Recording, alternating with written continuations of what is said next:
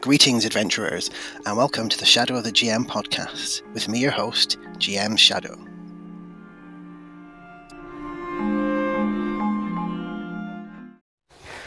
So this is a short podcast today, just to kind of answer a couple of call-ins that came in since my last one, and also to then sort of spark off a very sort of, I guess, a reply, a sort of longer reply around one of the things that was raised from that call-in and something I meant to mention in my review of Romance of the Perilous Land. So before I start that, let's move on to the first call-in from Jason. Hey, Jason here. I enjoyed your one game, the one system rule them all kind of podcast. One thing I want to mention in your answer to Liren about, try the rules first. I think one system that really shows that out is the Black Hack. So when you read the Black Hack on the page, and ICRPG too to some degree, but especially the Black Hack, you look at it and say, I changed this. This doesn't look like it worked that well. But one thing we found in Dave Aldrich's game is, for the most part, the rules work really well, and they actually work better than you would think. And they're more complex, and they lead to things that you wouldn't have expected. So definitely you want to give those games a shot, and try them as written if you can. As far as one game system to rule them all, like say I'm partial ICRPG, but I'll tell you, BX and now OSE has a strong basis. There are a ton of hacks on that. You can find BX versions of BX or OSE that'll do World War II, that'll do horror, that'll do space, that'll do, you name it. There's a version of it. Also, gangsters, right? So I'm not a fan of class and level systems for outside of fantasy. I think they work fine for D&D, but I think once you get to modern day, it gets kind of silly if you have classes and levels, like superheroes, or if you're playing pulp heroes, or say you're playing detectives, you're playing a police game, having ranks and levels, I don't know. It just seems weird to me. But but BX has a ton of variants. You can play any genre with it, that's for sure. I don't know. If you want to try any of these games, though, if we can make the time, I'm definitely up for it. And I hope you can make it over to Chay's GURP game. It's a lot of fun. Talk to you later. Thank you, Jason. Yeah, I've not looked at the BX and OSE hacks for different genres. Like you kind of touched on, my issue around it would be class and level-based systems. I kind of see that as very much a D&D thing. I think I have it very much in my head that feels like D&D to me, and I don't enjoy it as much when I bring it into modern day settings and other genres. And I think that stems from having played other games like Paranoia for some sort of futuristic things, I guess, in some senses, and also like Aftermath and Twilight 2000. So I played other systems and I felt like they kind of were more geared to, which is why I talked about, some people do say you should have a system geared to the setting, because then the sort of game mechanisms mirror the tone, I guess, of the game. The problem is it does mean teaching systems to people all the time if you want to run them.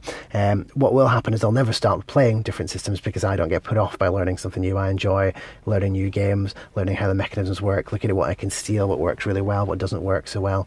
I am hoping to still jump in onto that GURPS game on Saturday, but in negotiation with my wife, I suspect, because it's 7 o'clock start time for us. It's smack bang in the middle of children's bedtime, so either need to steal some drugs from work and drug them up and go to sleep. I don't actually do that, don't report me to anyone, but we'll try and see if we can get them to bed early, get it settled in, and maybe just join the game a little bit later. I have set up everything else to get going with it, however. But yeah, I hope to, because I've not played GURPS for a while. I'd like to get back into it and see it again. I do have fond memories of playing it. Again, I don't know if that's nostalgia. I might hate it when I play it. The rule books were always the things that are a bit off-putting around the amount of detail you can do to character creation, but not so much for me. Like I said, it's more for other players. Anyway, now I've said all that and carried on almost rambling again, I shall now move on to the next call-in, which is from Joe Richter from Hindsightless podcast, because he's talked about the one system thing, but he's also touched something about Romance of the Perilous Land, which is actually what I want to talk about more at the end of this podcast. What up, Barry? It's Joe. And yeah, system mastery. I do think it's important, and I also think now with a bunch of these OSR and rules light games, it's really easy to have system mastery. So there's no need to, I don't feel that there's a need to limit oneself to a specific system to run every type of genre of game. My one trepidation is like what you were touching on, is introducing a new system to my players every time. And that's why I'm thinking of a more rules light system for our next game. Not because I want it to be our one game that we play for now forever on, but because if I am going to introduce a new game system to them, I want it to be as user friendly as possible and as easy to get into as possible. And that's why I'm thinking Romance of the Perilous Lands might be a good choice, because, I mean, I already feel I have that system mastered, even though I've never run it. And that might just be hubris on my part, but it's not a complicated game by any stretch of the imagination. But I am a little concerned, or I don't know, nervous about, you know, what Jason brought up and what you touched on with the arbitrary difficulty going up as you level up. Like, it doesn't make a whole lot of sense that a wall at first level that you try to climb would just be arbitrarily harder when you're fourth level, the same wall.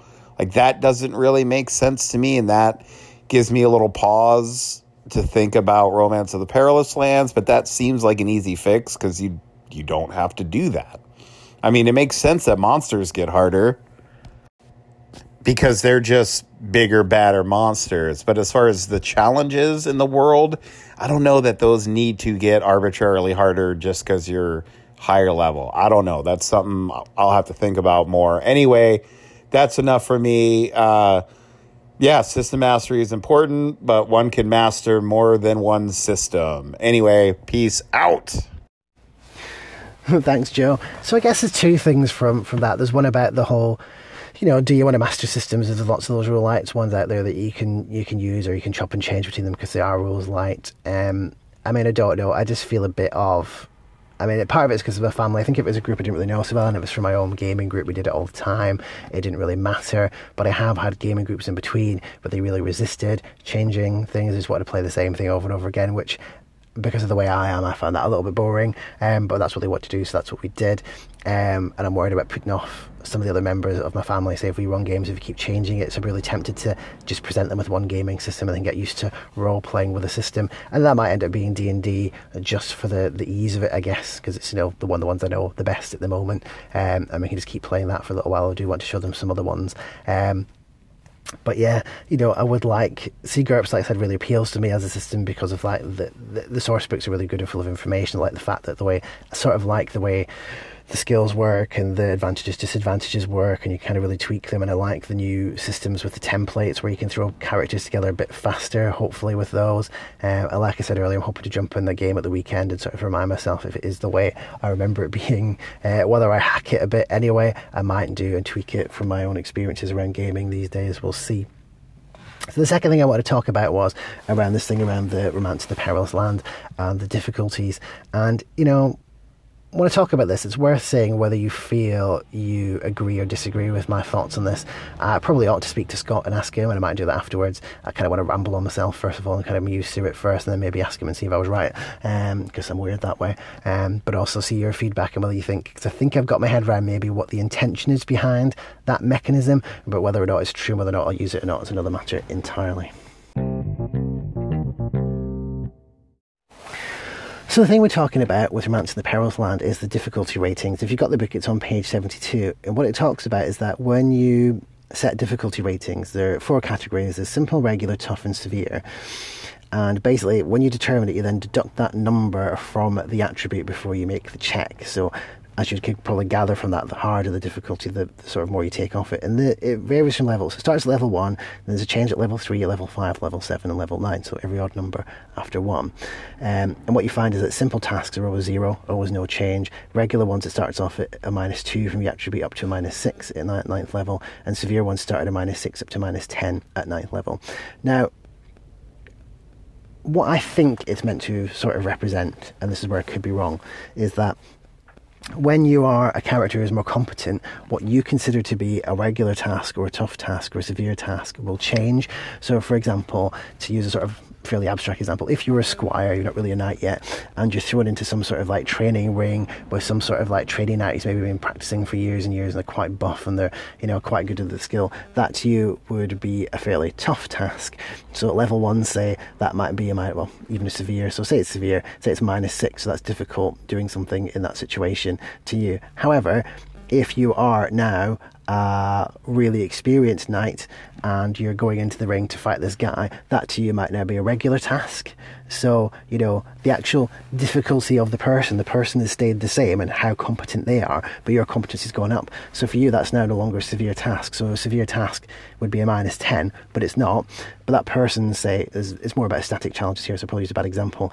But that person, if they've stayed the same, they're still a -6, which is now a regular difficulty level.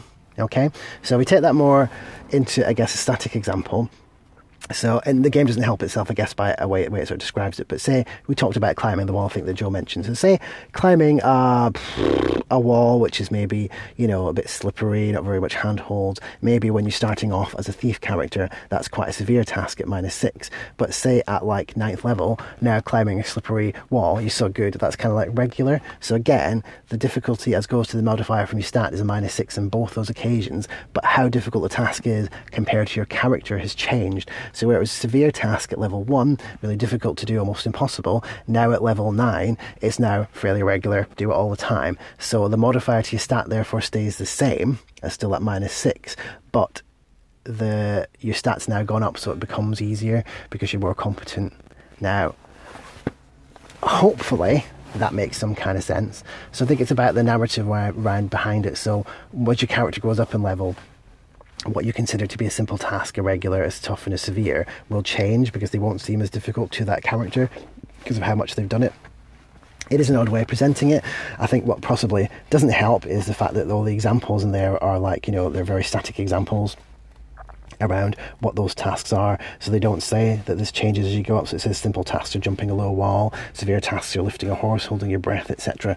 But the sort of implication is that though that's a severe test at 1st level, maybe at 9th level, lifting a horse is now a fairly regular thing. Maybe we do lots of horse lifting these days, you know, but it doesn't say that's what works. But I guess in my head, that's the way it makes sense to me, is the idea that, you know, what becomes a severe challenge task at 9th level should be something a lot tougher than would be considered a severe challenge at lower levels. So again, see what you think, see if you agree, see if you disagree. I'm not sure. I'll try it, see how it goes. I'll maybe speak to Scott, see if he can get some feedback on clarifying that rule if he's not done it already, and get some sort of idea behind it. But, you know, I think it's worth playing it and we'll see how it goes. Joe has actually offered for me to jump in a game that he's planning to run with some of the other anchorites. If we can get it going, it might be nice to kind of play the system and see how this pans out. But yeah, that's it really, and that's all I was going to say for today. So if you want to get a hold of me, you can contact me at gmshadow@hotmail.com. I'm on Twitter at gmshadow, and also feel free to leave me a voice message here in Anchor. I love getting call-ins and adding them in, having that bit of back and forth people. It kind of brings these podcasts to life. So with that being said, until next time, keep on gaming.